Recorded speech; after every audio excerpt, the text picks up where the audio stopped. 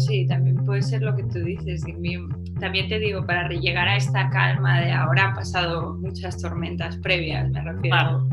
Sí que ahora soy una tía mucho más tranquila, sí que es verdad que me tomo las cosas de manera muy diferente, también porque es que he vivido mucho antes para llegar a este punto. O sea, al final, sin duda, creo que todo es parte de un aprendizaje.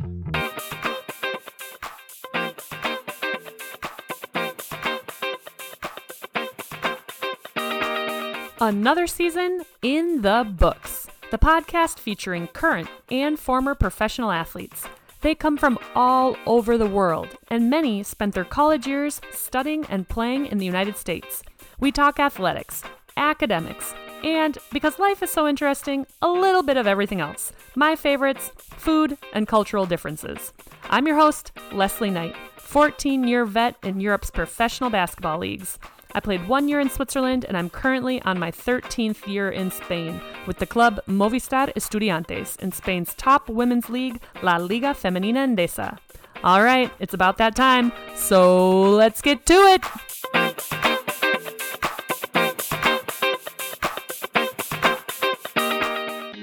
Hello, everyone. ¿Qué tal estáis? Ya disfrutando del calorcito de verano y los paseitos por la tarde cuando ya se ha refrescado un poco, ¿verdad? Bueno, si estáis paseando ahora mismo, me alegro de poder hacerte compañía, porque hoy os traigo una voz tranquila, una persona que desprende calma en la pista y en su manera de ser. Le encanta la psicología y ha pasado algunas tormentas para poder estar y sentir lo que es su vida de ahora. Mariona Ortiz destacó por sus capacidades deportivas desde muy pequeña y como resultado se fue pronto de casa y tuvo que crecer rápido dentro y fuera de la pista, que no fue exactamente un camino de rosas. Hoy nos habla de todo un poco. Seguramente aprenderás algo nuevo de esa veterana que no sabías antes o que ni esperabas. Venga, vamos allá. Buenos días, Mariona Ortiz Vives. Hay que decir que fue ayer, creo, que me fijé por primera vez en tu segundo apellido. Que nunca lo oyes, ¿sabes? El segundo apellido a mí me da mucha pena porque realmente no conozco los segundos apellidos de muchas de mis amigas. No, además se utiliza muy poco y es algo, bueno, hay mucha gente, no sé si te has fijado, que también empieza a poner el segundo en la camiseta porque es el de por parte de madre, ¿sabes? Claro. Está bastante conectado con sociedad y cómo funciona, así que sí que es verdad que yo muchas veces lo había pensado de empezar a poner el de mi madre. Ajá. Que luego voy a tener que hablar con mi padre y no me apetece mucho, la verdad. Ya, pero bueno, es que yo lo pienso también, digo, son temporadas. Una temporada puedes poner el apellido de tu padre y otra temporada el apellido de tu madre. Sabes, que a mí me parece bien. Además, me parece interesante tu segundo apellido porque yo realmente nunca lo había escuchado. ¿No? Pues es bastante, bueno, yo creo que es bastante común en Cataluña, si no me equivoco. Si no me equivoco, yo creo que es un apellido catalán. Mi madre es catalana, mi abuelo era, bueno, y yo sí que conozco bastante gente en Cataluña que tiene ese apellido. Vives. Sí, sí, sí. Muy bien. Mariona, cuéntame, ¿cómo es tu primer recuerdo del deporte? Yo me acuerdo, yo empecé cuando tenía 4, pero a esa edad poco te puedo decir, ¿sabes? Pero sí que me acuerdo que cuando yo jugaba en mi equipo de mi pueblo, Calella, que no había casi equipos femeninos, entonces éramos como 2 chicas que sí que seguíamos jugando a baloncesto, pero como no había equipo femenino tenía que jugar con el equipo masculino. Y me acuerdo de esos momentos con chicos, cómo pueden llegar a ser, se metían conmigo, pero a pesar de eso recuerdo que nos lo pasábamos muy bien y que a día de hoy aún sigo en contacto con esos chicos, sigo siendo amiga de alguno de ellos. vamos, de varios del grupo. Me acuerdo de eso, de estar jugando contra chicos, de estar siempre rodeada de chicos y de tener que, bueno, de estar ahí ganándome un poco el respeto de alguna manera. ¿Y eso fue cuando tenías cuántos años? Pues imagino 7, 8. Wow. Sí. Qué curioso. Me haces pensar porque el otro día caminando por mi calle, un hombre me saludó, me preguntó por el embarazo y sus hijas estaban caminando con él y me dijo que en el colegio de sus niñas, que no hay muchas niñas que quieren apuntarse al baloncesto y no saben si va a salir el equipo. Y ahora que lo dices tú, digo, anda, ¿habrá la posibilidad de juntar chicos y chicas?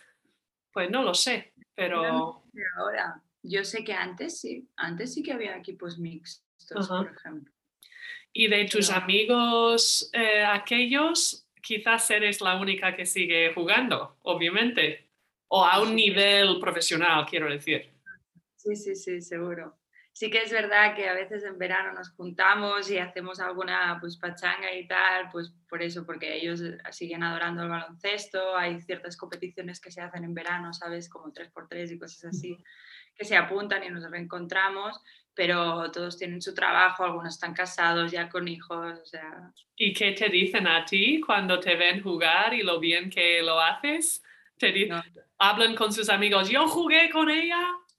sí, no, la verdad es que siempre me muestran un montón de apoyo, siempre cuando me ven por la televisión me escriben, oye, hoy te he visto, y la verdad que todos súper majos, súper amables, siempre me escriben para decir, ostras, ¿te acuerdas cuando? ¿Sabes lo típico? Cuando éramos unos pequeñajos de 7 años. Qué fuerte. Y bueno, ¿tu hermana jugaba? Sí, pero mi hermana, no, le, lo suyo no era baloncesto. Vale, y además te saca unos cuantos años. Sí, me saca 8. Así Me que saca... tampoco es que, yo qué sé, tenías una referente en casa que estabas siguiendo, ¿o sí? No, que va, que va. No. Mi hermana al final apuntaron a baloncesto para, como hacen algunos padres, para apuntar a algún cierto deporte. Ujú. Por relación directa, entonces me apuntaron también a mí porque mi madre trabajaba, mi padre trabajaba, tampoco no podían estar mucho por nosotras, entonces pues nos apuntaron a baloncesto. Y bueno, mi hermana pues no le gustaba el baloncesto, entonces eso se proyectaba en diferentes maneras, ¿sabes? Y no, fue una infancia diferente, voy a dejarlo así. Ajá. ¿Y tus Eh, padres, ellos dicen que tu talento salió de uno de ellos? ¿O mi pa- tampoco lo dicen? no, de mi padre seguro. Mi padre era muy bueno en fútbol. Ah, vale. Em, sí, y por eso siempre también él era muy bueno, por ciertos motivos tuvo que dejar su carrera y entonces por eso siempre también he estado muy conmigo y apoyándome a su manera a través del baloncesto, porque para él es como la continuación de lo que él pudo hacer. Ujú. Pero sí, él era muy bueno, yo creo que sí, en parte pues tengo cierta calidad, es gracias a él. Ujú. Yo lo pienso a veces, digo, bueno, seguramente tu padre era muy bueno en fútbol y seguramente en su época tampoco sabía mucho de baloncesto, pero cuando tú llegaste a empezar a jugar y destacar, quizás le tocó un poco aprender un poco, asistir a partidos y como tener que cambiar un poco el chip, ¿no? De todo lo que conocía de fútbol y ahora aprender un poco más del básquet, ¿no? Sí, además él, pocos partidos se perdió mi padre, míos. Pocos, es más, mi padre por mí hizo mucho. Yo era muy de mi madre, por ejemplo, o sea, yo era muy de mi madre en el sentido de que cuando yo me iba fuera de casa yo echaba de menos un montón a mi madre. Y había noches que yo lloraba a mi madre. Por ejemplo, me acuerdo perfectamente de una noche que yo estaba en Zaragoza, que teníamos un torneo, yo llamando a mi padre llorando, bueno, mi madre llorando, y mi padre vino a Zaragoza solo para calmarme y decirme que estaba todo bien y ya se quedó ahí. No. Eh, Siempre ha estado muy, diré, a mi lado. El amor de los padres, ¿verdad? No sé, me Sí. emociono porque Zamora, desde, desde Barcelona hasta Zamora, tampoco estamos No, hablando de pocos kilómetros. Zaragoza, Zaragoza, Zaragoza, Ah, Zaragoza, Zaragoza. perdón. Bueno, que también son 3 horas de coche, me refiero, Sí, que sí. no tenía por qué hacerlo. Pero yo creo que esa era su manera de mostrarme todo el apoyo y porque él tampoco nunca fue una persona que me dijera cosas buenas, ¿sabes? O sea, él nunca ha sido de palabras, es más, siempre ha sido con hechos. Yo creo que esa era su manera de hacerme sentir bueno, que me quería y que estaba ahí. Ujú. ¿Y en qué momento crees en tu infancia quizás te diste cuenta, oye, yo podría jugar de manera profesional o hacer como algo más con este sencilla deporte? Nunca, en mi infancia nunca. Te aseguro ¿No? yo, eso pasó, que pasó de repente, nunca me lo había planteado y entonces yo siempre estaba... Además coincidió que mi infancia en baloncesto fue muy bonita. Nos juntamos un grupo de amigas, entre ellas está Russo Book, que en Mataró, que fue un equipo que desde mini a senior estuvo unido. Y cada año estábamos todas juntas, éramos como un grupo de amigas, como una familia que se lo pasaba muy bien jugando baloncesto. Cada año llegábamos a campeonatos de España, cada año estábamos en finales. O sea, fue una época que la recuerdo donde solo me divertía, que lo entendía como algo que me daba felicidad y que bueno, era como, no era un trabajo para mí. Entonces, cuando llegó la época de pasar de senior a senior, es cuando me dijeron, ¿quieres ir a Girona y jugar y ser profesional? Y digo, bueno, pues, ¿sabes qué te voy a decir? Pues sí, vamos a intentarlo. Pero no fue algo que yo tuviera en mente, que va, que va, que Así va. que la primera vez que te fuiste de casa fue a Girona. Eh, Vale, y sí. cuando estabas llorando en Zaragoza, eso fue un torneo, no fue... Pues eso fue un torneo cuando era pequeña. Ah, vale, vale, vale. Así que con 18 añitos te vas, bueno, no sé cuánto está Girona desde tu casa. Era, sí, 1 hora. Vale, pero bueno, No, no. estabas viviendo ahí, entrenando Sí, mañana y tarde. Y eso sí, era Liga Femenina. sí. En 2000, ¿qué era? 2010, por ahí. No, era antes.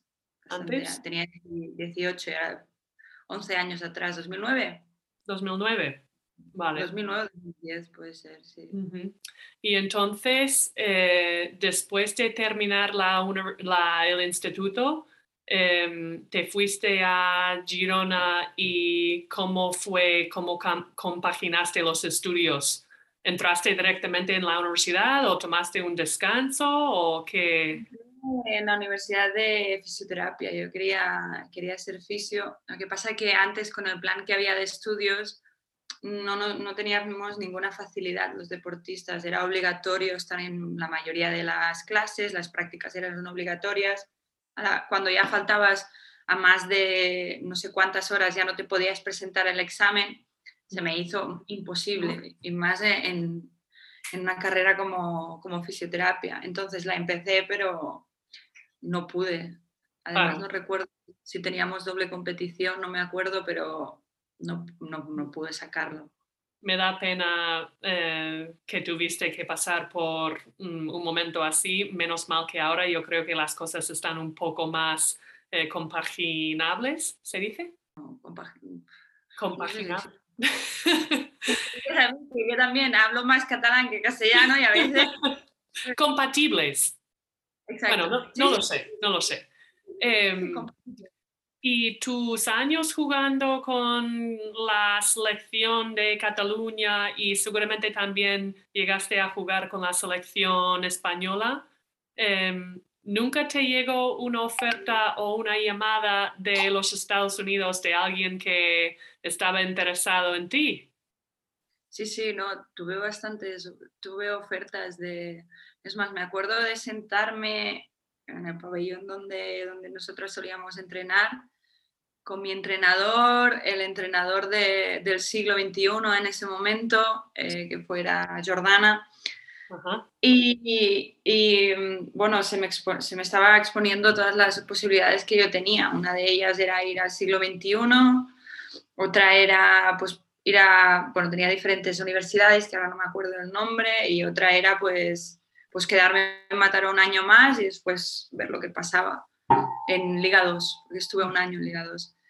Y finalmente decidí quedarme en Liga 2 en Mataró.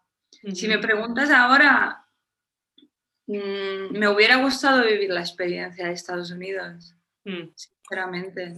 Es que yo te veo como una persona muy abierta, que te gusta viajar y estas cosas, pero claro, con 18 añitos, yo entiendo que irte lejos tiene que ser muy complicado, muy, muy complicado. No lo vi, ¿sabes? O sea, yo estaba muy cómoda en mi club me trataban muy bien, era muy querida, las cosas en casa tampoco estaban como para que yo me fuera. Siglo XXI no era algo que tampoco me llamaba mucho y no sé, no sentí que era la decisión acertada. Uh-huh. Ahora si me lo dices, creo que es una experiencia que debe estar muy guay, por todo lo que he oído, por cómo cómo veo la vida ahora, pero bueno, en ese momento tampoco sabía ni la mitad de lo que era. ¿Y de pequeña siempre destacabas por tu altura? ¿Siempre eras alta o había un momento que creciste mucho?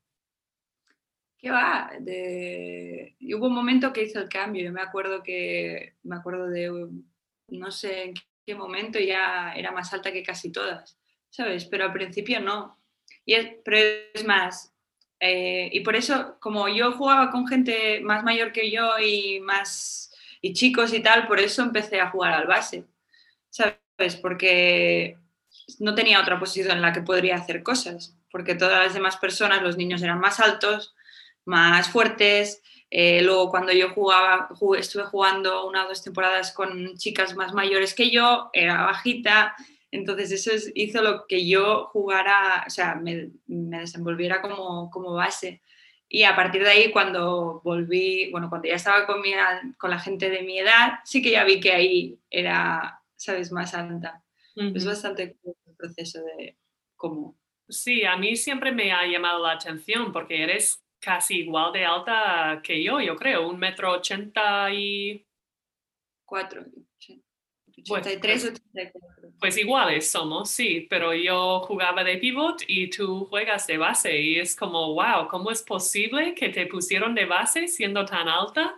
Pero obviamente es una virtud totalmente, porque puedes jugar de 1, de 2, de 3 y no sé, digo, es una suerte tener la versatilidad que tienes tú. ¿Y nunca intentaron a ponerte de pivot? No, porque es que se me daba bien el base, o sea, no tenía sentido cambiarme de posición cuando ya en la mía lo hacía muy bien. Sí. Entonces, no. Siempre, la verdad es que... Dime.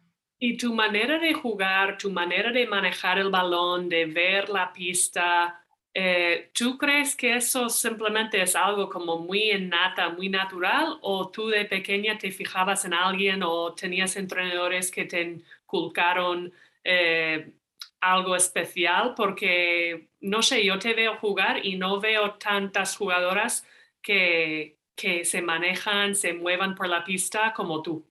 Yo creo que es innato. Yo te digo, yo creo que fue todo el proceso por el que pasé antes de llegar a ser profesional. Creo que fue un camino diferente con el que te digo que primero empecé con chicos, luego me fui con chicas más mayores, luego empecé y tuve un grupo de amigas espectaculares que nos lo pasábamos muy bien.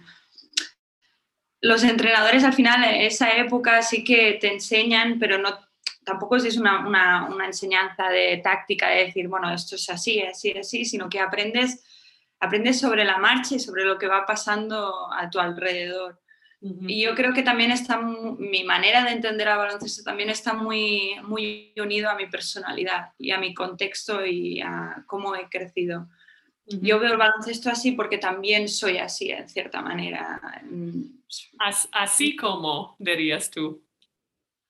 Yo no diría que me gusta compartir, que me gusta, que soy una tía que siempre está pendiente de a ver que todo el mundo se sienta cómoda, de a ver cómo puedo enchufar a ciertas jugadoras, de tratar de encontrar siempre la decisión correcta, que puedo equivocarme, pero siempre trato de ver cuál es la mejor opción en el mejor momento.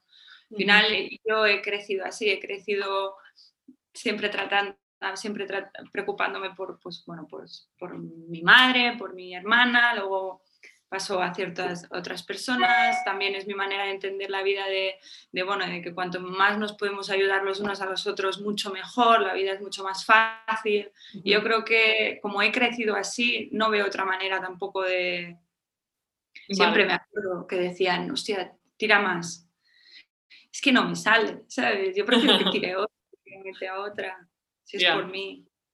Yo pienso más en tu ritmo de juego, porque tampoco es que puedes ser explosiva, pero eres como, no quiero decir lenta, pero es que haces las cosas de una manera que parece muy fácil desde fuera, pero realmente no lo es, pero tu personalidad también es así como de tranquila, de...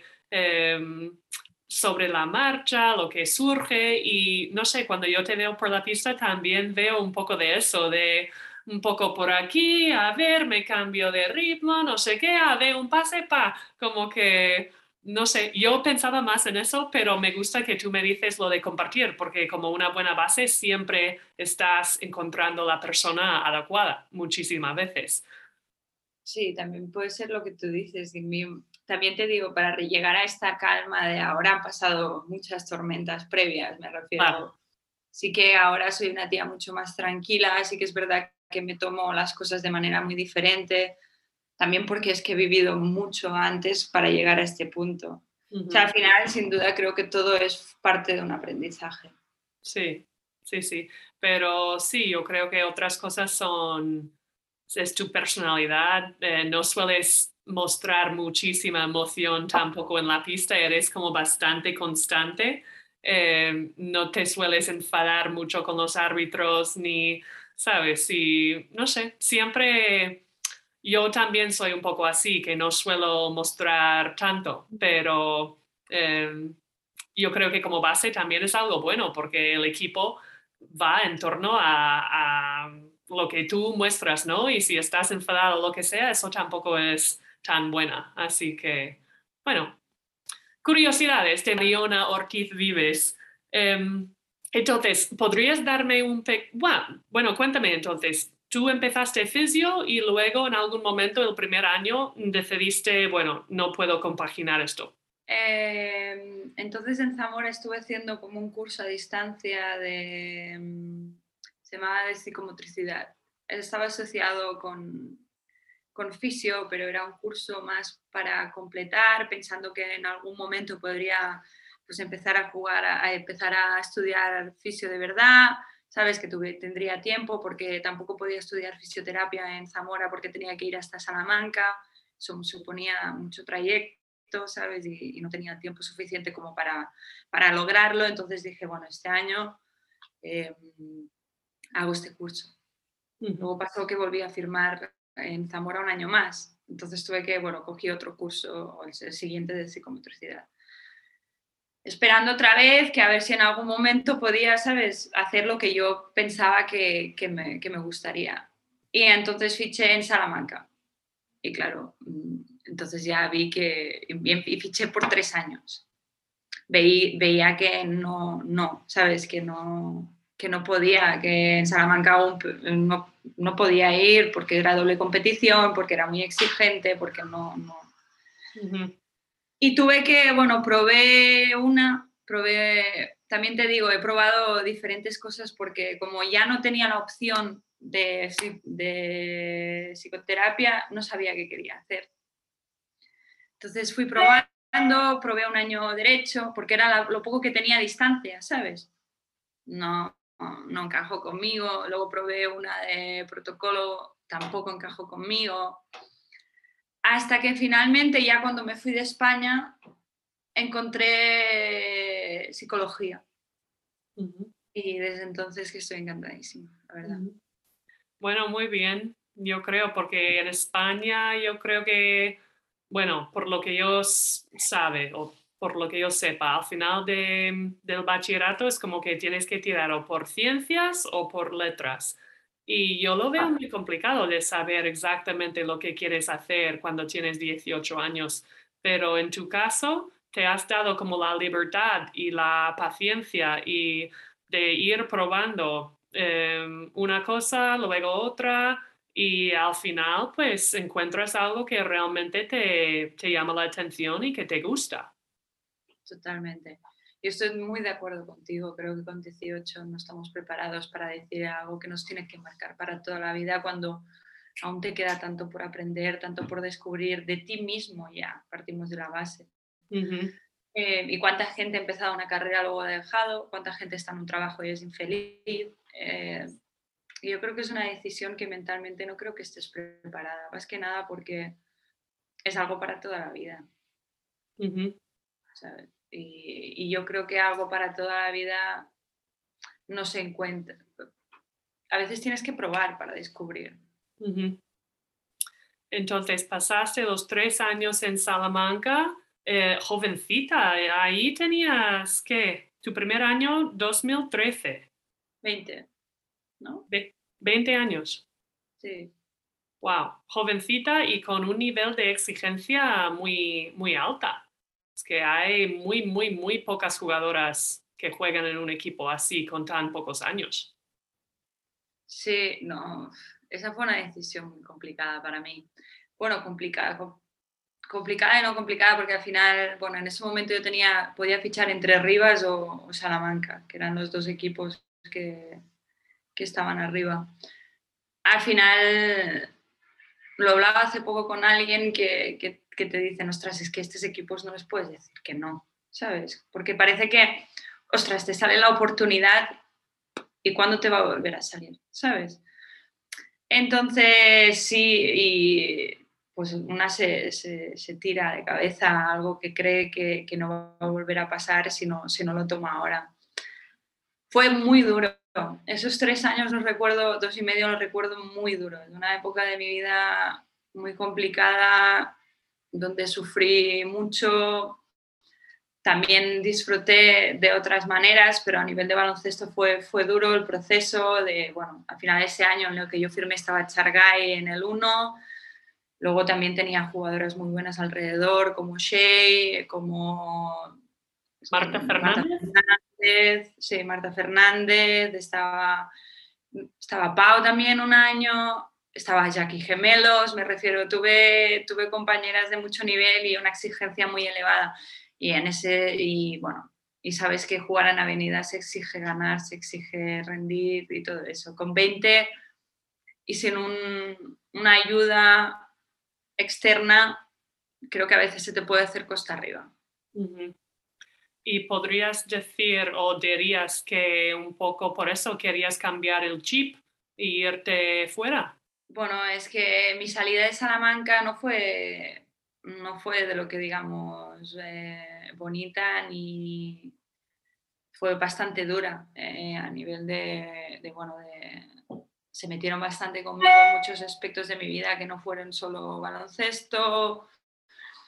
Entonces yo me sentía muy juzgada aquí en España, me sentía, ya no es porque la gente me lo hiciera llegar, ¿sabes? Al final tú veces por el contexto que has tenido te creas ciertas ideas y te sientas de cierta manera que a veces es real o no. Pero yo me sentí muy juzgada en un momento y sentía que yo no podía seguir aquí porque, claro, es como que cada cosa que hacía sentía que se me miraba con lupa, que tal vez no era así, pero es así como yo me sentía. Entonces decidí o dejaba el baloncesto o me iba a probar fuera. Y es cuando me fui. Ujú. Y te fuiste a Bélgica. Polkowice, Polonia. Ah, Polonia. Vale. Pues entonces dame un pequeño resumen para que no me tomas la pata. Te saliste de España y primero te fuiste a Polonia. Sí, un año en Polko, Vale. Y después de Polonia, Bélgica. Bélgica. ¿Y estuviste en Bélgica cuántos años? 3. 3. Y luego Y Hungría. Y luego Hungría. Un año, sí. ¿Y hay algo más después? Aunque yo sepa, firme aquí, ¿no? Vale, es que cuando busco en internet, pues obviamente ahí en la Liga Femenina Andesa, la FEB, no sale tus equipos de extranjera, pero ahora que lo dices, me acuerdo que sí, que has estado en Hungría, Bélgica. Entonces, 5 años pasaste fuera más o menos antes de volver al Movistar Estudiantes.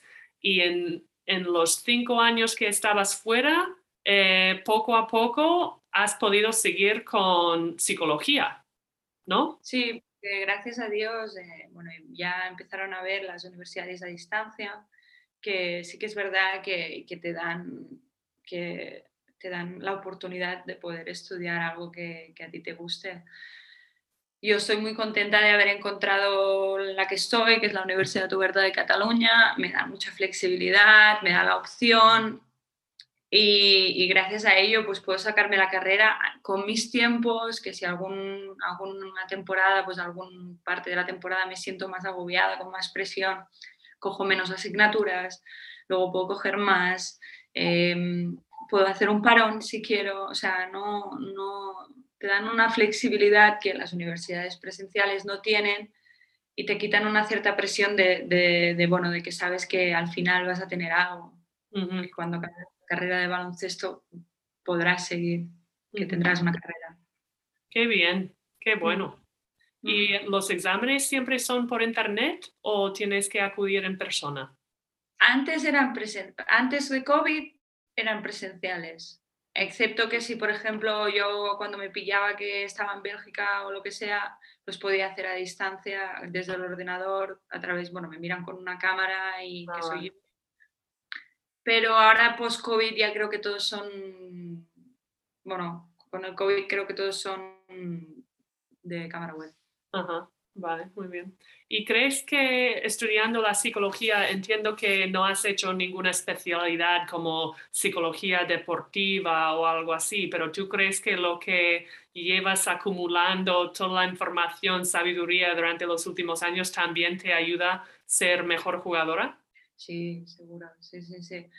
No, aún no he escogido ninguna especialidad porque al final se escoge al final, a mí me queda yo creo que un año y medio o así. Sin duda todo lo que he vivido me da pues como todos, todo lo que vivimos nos da cierta enseñanza. Sin duda, sí, he aprendido mucho durante todos estos años en muchos niveles. ¿Y cómo crees que los 5 años que pasaste fuera en países distintos te ha ayudado a crecer como persona, tu desarrollo como persona de estar viviendo en el extranjero? ¿Cómo crees que lo que te ha aportado? Bueno, sin duda, mi primer año, por ejemplo, que estuve en Polonia y estuve en Polkowice, no sé si has estado en Polkowice, que es un pueblo súper pequeño donde hay solo una cafetería, un supermercado y un spa. Solo hasta esto. Ahí tuve mucho tiempo, además venía justo de todo lo que me pasó en España, tuve mucho tiempo conmigo misma, mucho tiempo, ahí aprendí a estar sola, digo, ese año aprendí a estar sola, porque realmente, bueno, era un equipo donde nos llevábamos bien, pero cada una era a lo suyo, tampoco había mucho que hacer cerca de ahí, así que tuve que aprender a estar bien conmigo misma y con lo que tenía alrededor, por poco que fuera, que no, o sea, que ya es. Ahí aprendí a eso, a estar sola. Luego sí que es verdad que creo que el hecho de estar fuera y de ir cambiando de equipo te da cierta flexibilidad y aprender a adaptarte cuanto antes mejor a las circunstancias. Entiendes que, bueno, que cuanto antes te adaptes mejor puedes empezar a vivir bien. Y luego el hecho de ser abierta, entender de que, bueno, que hay muchas maneras de vivir, que cada uno tiene la suya, que no hay ni una buena ni una mala, sino que cada una es la suya y mientras no influya en la de las demás de manera negativa, a mí no tiene por qué afectarme, sabes que cada uno tiene que hacerlo a su manera y que mientras él sea feliz y no impacte de manera negativa, está bien para mí. Y para mí esas fueron las 3 grandes enseñanzas. Ujú. Bueno, seguramente sí, estando fuera te enseña mucho y ahora es como tú eres la extranjera y no la de casa, que te pones un poco en los zapatos o en el lado de quizás para ayudarte a entender mejor a las extranjeras que vienen a España y que juegan aquí, seguramente. Sí, sí, sí, no, totalmente, de otra perspectiva. Ujú. Y después de poder ver cómo es el baloncesto en otros 3 países, ¿dirías que la manera de entrenar o preparar es muy diferente que a lo que conoces en España? Sé que obviamente entre Hungría, Polonia y Bélgica, cada país tendrá su método, su manera, cada entrenador, pero ¿tú veías el baloncesto diferente como se ve aquí en España? ¿O es baloncesto europeo y ya está? Son diferentes. Aquí en España, por ejemplo, para mí el ritmo de juego es mucho más elevado. Hay un gran porcentaje de transición para mí y de toma de decisiones mucho, mucho más rápida, porque sí que veo que un baloncesto de muchas más posesiones normalmente Mm. aquí. En Hungría no lo vi, también está muy condicionado por ciertas normas que tienen. Tanto Hungría como Polonia tienen las normas de tener jugadoras del país en pista. En Hungría aún acota mucho más y tienes que tener jugadoras de menos de 20 años durante la primera mitad. O sea, al final todo esto condiciona la manera de jugar y el juego. Para mí el más exigente, uno de los más exigentes está siendo España, sin duda. Después de todo este tiempo yo creo que sí. Bueno, y aparte del baloncesto, yo que soy una aficionada de la comida, ¿tienes algún plato así que te gustaba mucho en Polonia, por ejemplo? ¿Sabes qué me pasa, Les? Justo en esa época yo era vegetariana. Así que no estabas comiendo los bratwurst ni la... En esa, justo, tanto, creo que casi todos los años que he estado afuera he sido vegetariana. Ahora a vuelta a España he cambiado, y sí que en verano hago excepciones, pero ante esas temporadas he sido vegetariana.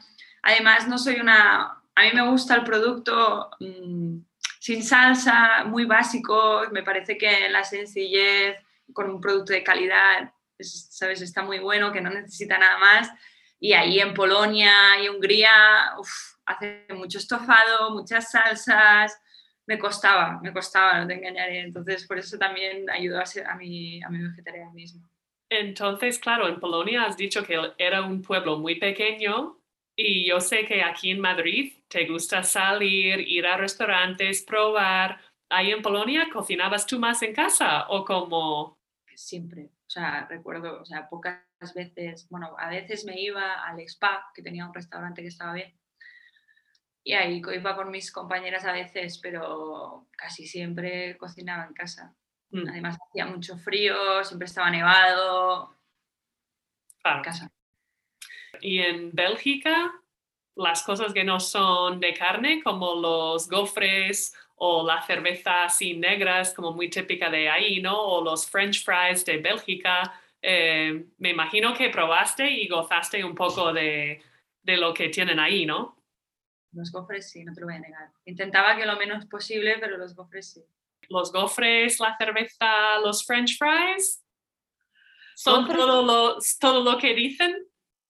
Y los mejillones también son muy conocidos en Bélgica. Ah.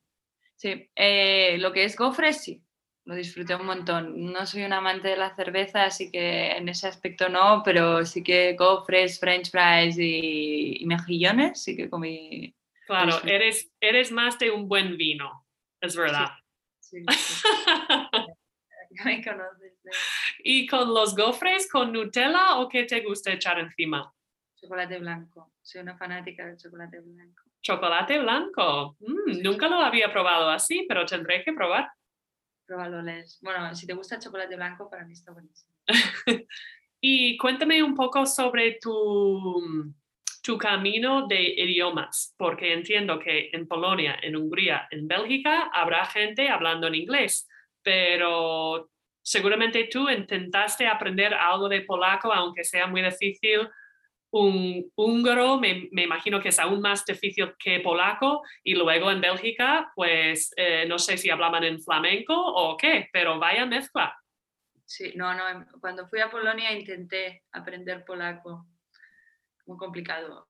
Al final no tiene nada que ver con el latín, es totalmente diferente. Lo intenté, pero veía que es que no podía aprender palabras, ¿sabes? Había algunas palabras, sí que aprendí algunas expresiones, pero poco más. Cuando fui a Bélgica sí que aprendí francés, porque ¿sabes? Está dividido, está la parte flamenca, la parte francesa, y luego hay una parte como más holandesa. Yo sí que aprendí francés. Y luego en Hungría, lo que tú has dicho, parecido a Polonia, no veía cómo podía aprenderlo. Pero el francés, de todos. Ajá. ¿Y tienes alguna palabra así divertida que te gustaba decir, yo qué sé, o en francés o en polaco, en húngaro? ¿O una palabra que te costaba la vida pronunciar y tus compañeras te metían contigo? O yo qué sé, como dicen en húngaro o polaco, como vamos, dale. Estoy pensando. Es Sí. que claro, como por ejemplo en Hungría estaba siempre con Kate, Ah, íbamos al griego, ¿sabes? Que sí que aprendí más cosas en griego que no en húngaro. ajá. Y claro, la época de Polonia está tan lejos ya, ni la recuerdo. Vale. Solo me acuerdo que poca cosa me acuerdo. Vale. Y francés. Es que es tan parecido el catalán al francés, por eso no me supuso. Así que ahí es ándale. Ándale.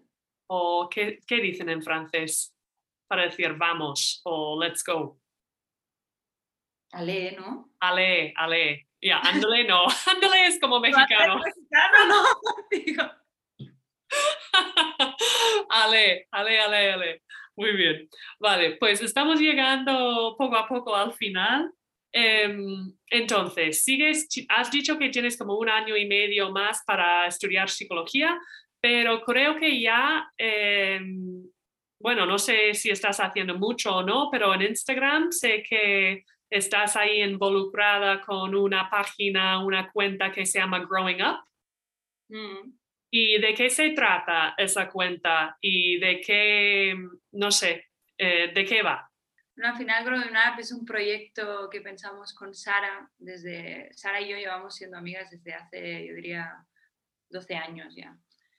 Ella y yo casi hemos caminado de la mano durante todos estos 12 años, nos hemos visto crecer, nos hemos visto caer, hemos visto muchas cosas la una de la otra.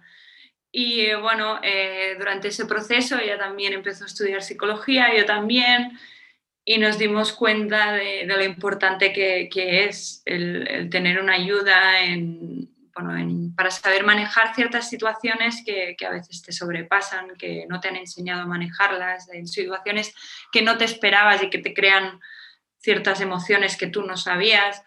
Entonces empezamos como las dos estudiamos, dijimos, bueno, pues vamos a hacer algo juntas. Al final creo que somos un gran equipo, ella y yo.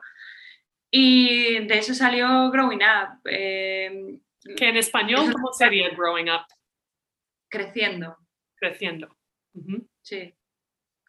La idea es del futuro. El Growing Up, la página, es sencillamente para empezar a crear una imagen, una cierta comunidad, que la gente sepa por dónde vamos, quiénes somos, cuál es nuestra manera de verlo, porque sabes que en psicología hay diferentes maneras de encararlo. Entonces, Growing Up ahora mismo es sencillamente como un método de exposición a lo que va a ser nuestro proyecto, que va a ser pues un centro donde puedas encontrar terapia, donde se van a hacer pues mesas redondas, donde vas a contar con una comunidad, donde va a haber diferentes tipos de terapia.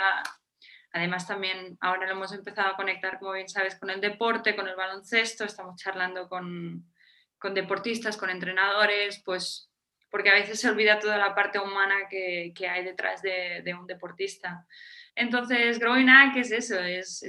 Ahora mismo es solo una idea que está empezando a coger forma y que esperemos que en unos años pues tener un centro donde se pueda acudir. Y seguramente ahí en la cuenta de Instagram también contaste un poco, no sé si tu historia o tu historia con tu salud mental, o yo todavía lo tengo que ver, pero si la gente está interesada, pueden buscar Growing Up, creo que se llama así, ¿no? En Instagram. Sí, sí. Ahí seguramente está el vídeo tuyo, tu entrevista. Sí, ahí pues sí, como tú bien dices, explico el proceso y todo lo que me ha ido pasando a lo largo de estos años a nivel mental, a los demonios que a día de hoy aún también me sigo enfrentando cada día, a las luchas diarias que tengo, que creo que más de una persona puede tener. Ahí sí que me expliqué bastante en ese sentido a lo importante que llega a ser pues, la salud mental. Uh-huh.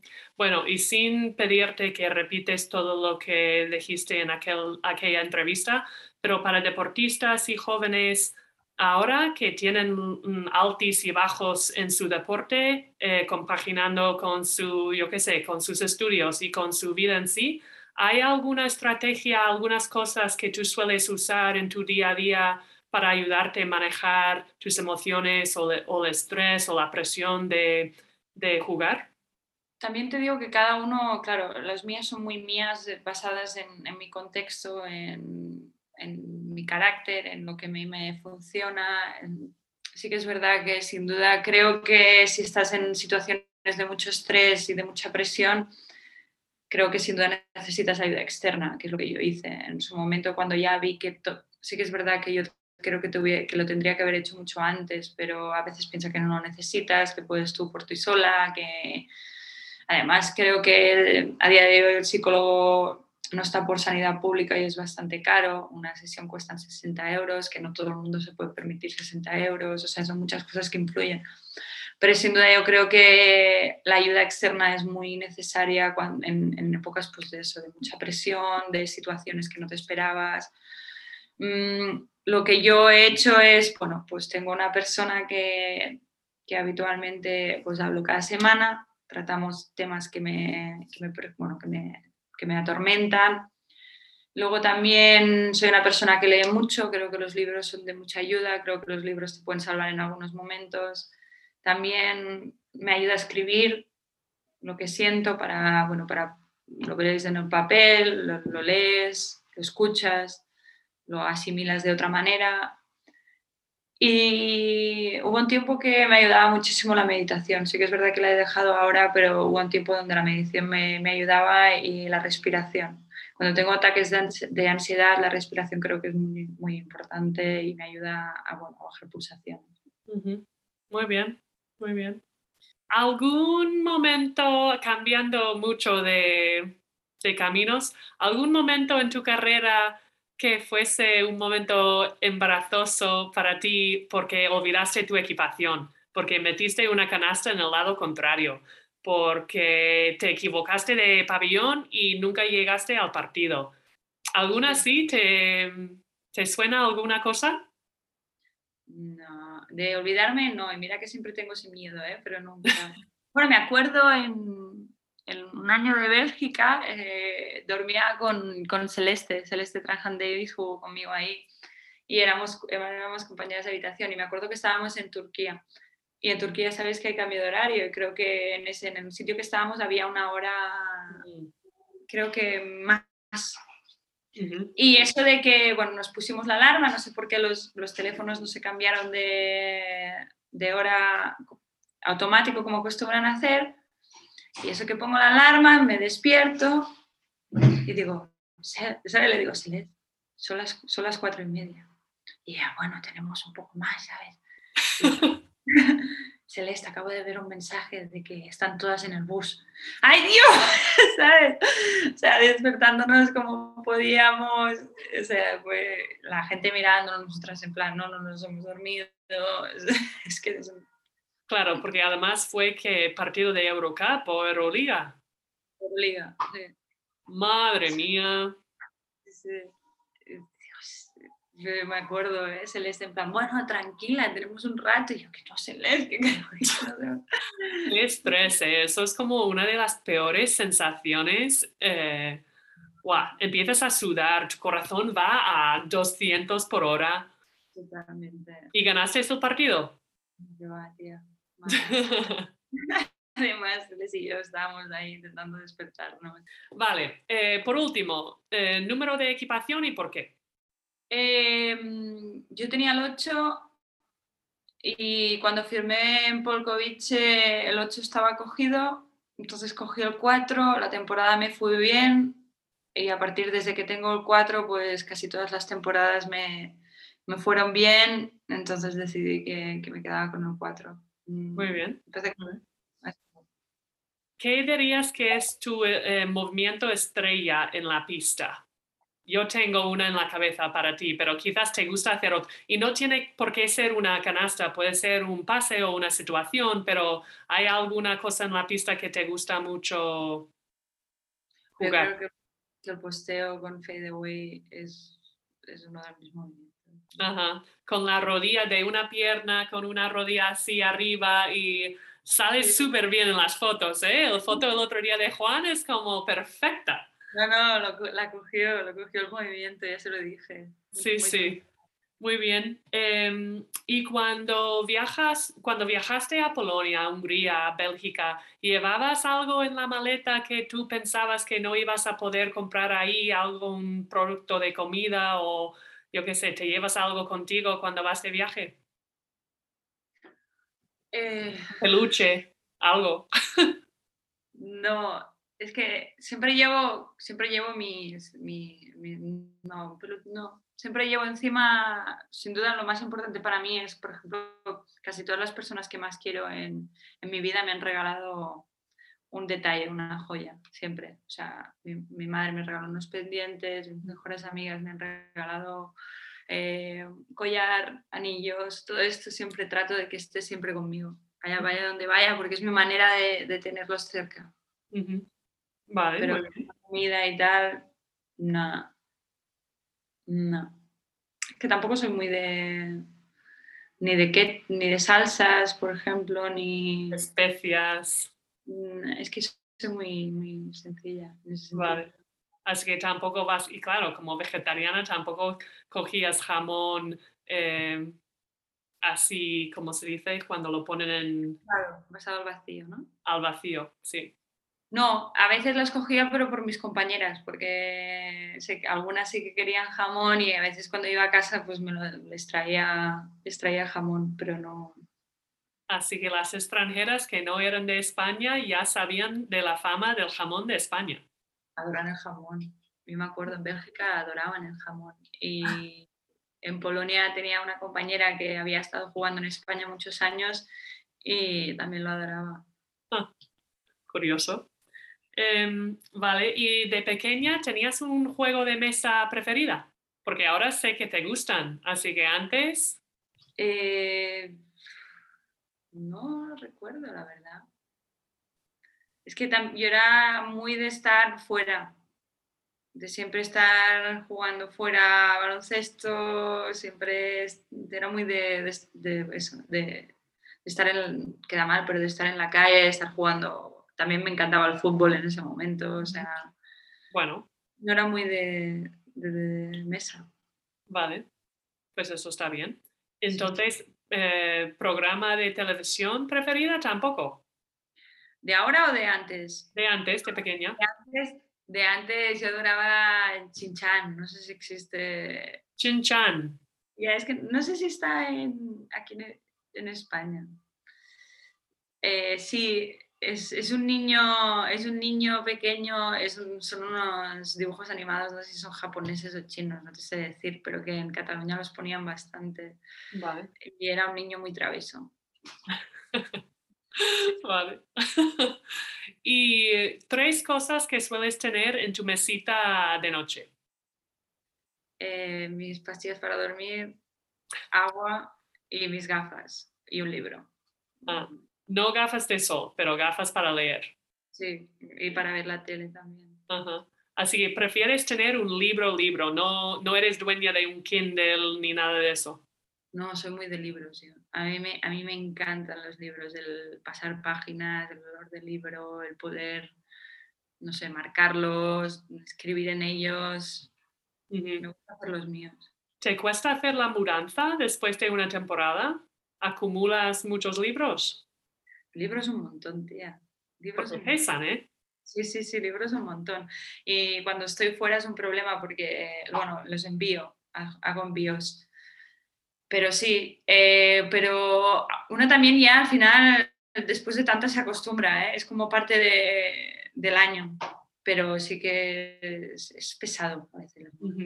Bueno, y seguramente es una pregunta difícil porque tendrás 1000 libros en la cabeza, pero ¿algún libro que destaca ahí en tu cabeza que te gustó mucho? A mí, pero por el momento en el que lo encontré y por cómo me ayudó a lo que te digo, a sanar, porque creo que hay libros que te ayudan a eso. Días sin ti, de Elvira Sastre. Vale. No es el típico libro que acostumbro leer, porque yo soy muy de leer a nivel, bueno, me gustan mucho los libros de psicología, los libros que me dan algún tipo de enseñanza. Este es más una especie de novela, pero que tiene una novela que explica un momento, una ruptura en ese momento. Y la verdad que me gustó mucho, me ayudó mucho, me parece un libro con mucho sentimiento y para mí uno de los top 3. Vale. Y antes de que nos vayamos, justo acabo de acordarme que quise preguntarte por tu experiencia en África, porque seguramente mucha gente no lo sabe, pero ¿te fuiste a cuál país? Yo me fui a Kenia. ¿Y te fuiste por la razón de querer viajar o querer...? No, yo me fui de voluntariado. Era algo que siempre quería hacer, era una cosa que siempre quise hacer, pero por H o por B los veranos no tenía el tiempo para poder o no lo prioricé, más que nada, no que no tuviera el tiempo, no lo prioricé. Pasaron ciertas circunstancias que me dio un verano donde tenía mucho tiempo libre y vi que era un momento para hacer esto que tanto me apetecía. Y me fui a Kenia, Mombasa, a una, ¿cómo se dice? Una casa con niños. ¿Como un orfanato? Exacto, no me salía la palabra. Ajá. Estuve allí 2 semanas. ¿Y llevaste algo de baloncesto o yo qué sé, algo de ropa para ellos o jugabas con ellos en el patio? Sí, me llevé ropa y la dejé toda ahí. Al final yo fui al orfanato, al final nos encargábamos de cuidar a los niños. La verdad que fue una experiencia que también me dio mucha perspectiva. Imagínate, creo que eran 30 niños, había solo 10 camas. Cuando yo llegué, además, llegué y no había ni luz ni agua porque estaba teniendo una tormenta brutal y no había luz ni agua. Estuvimos 2 días sin luz ni agua.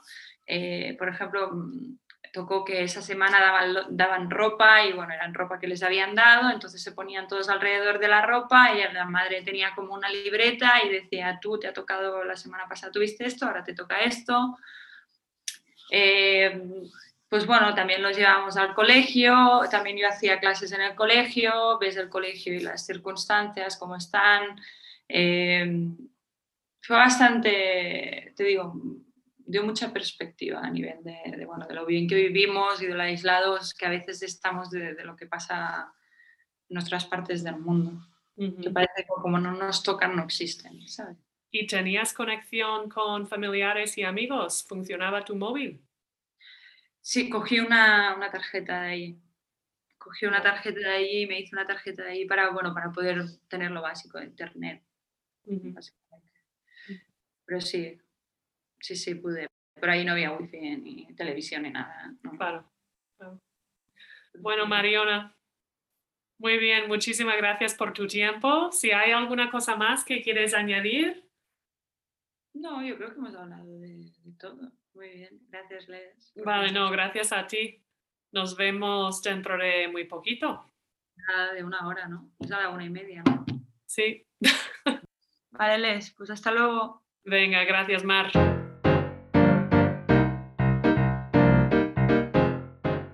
Y así es la vida de Mariona Ortiz Vives. Me encantó escuchar sobre su camino de estudios, probando, descartando, probando de nuevo, hasta que se dio con algo que resonaba con ella. Una buena lección de try, try and try again, hasta que lo consigues. Pero no siempre es fácil de hacer. Muchas veces tenemos miedos, dudas, presiones externas, pero creo que en el fondo es como deberíamos intentar a vivir la vida, aunque sea muy difícil, pero seguramente el resultado nos hará infinitivamente más felices. Bueno, así es mi vida, por lo menos en la cocina. Que no me queda otra. Si quiero comer, pues habrá que probar, equivocarme y probar de nuevo. Mi pizza de base de coliflor todavía no está muy bien. Pero, bueno, lo dicho, es más fácil de hacerlo cocinando que con otras cosas. Pero me entendéis, ¿a que sí? Bueno. ¿Y vosotros qué sacasteis de la charla con Mariona? ¿Aprendisteis algo nuevo de esta base tan discreta? Espero que sí. Y ya está, oyentes. Ya podéis seguir con vuestros días y tareas. Espero que os haya gustado mi conversación con Mariona y antes de que os vayáis, ¿por qué no dejarnos unas cuantas estrellas en Apple Podcasts para apoyar el programa? Me haríais un gran favor y así las historias de estas grandes personas y deportistas llegarán aún a más gente.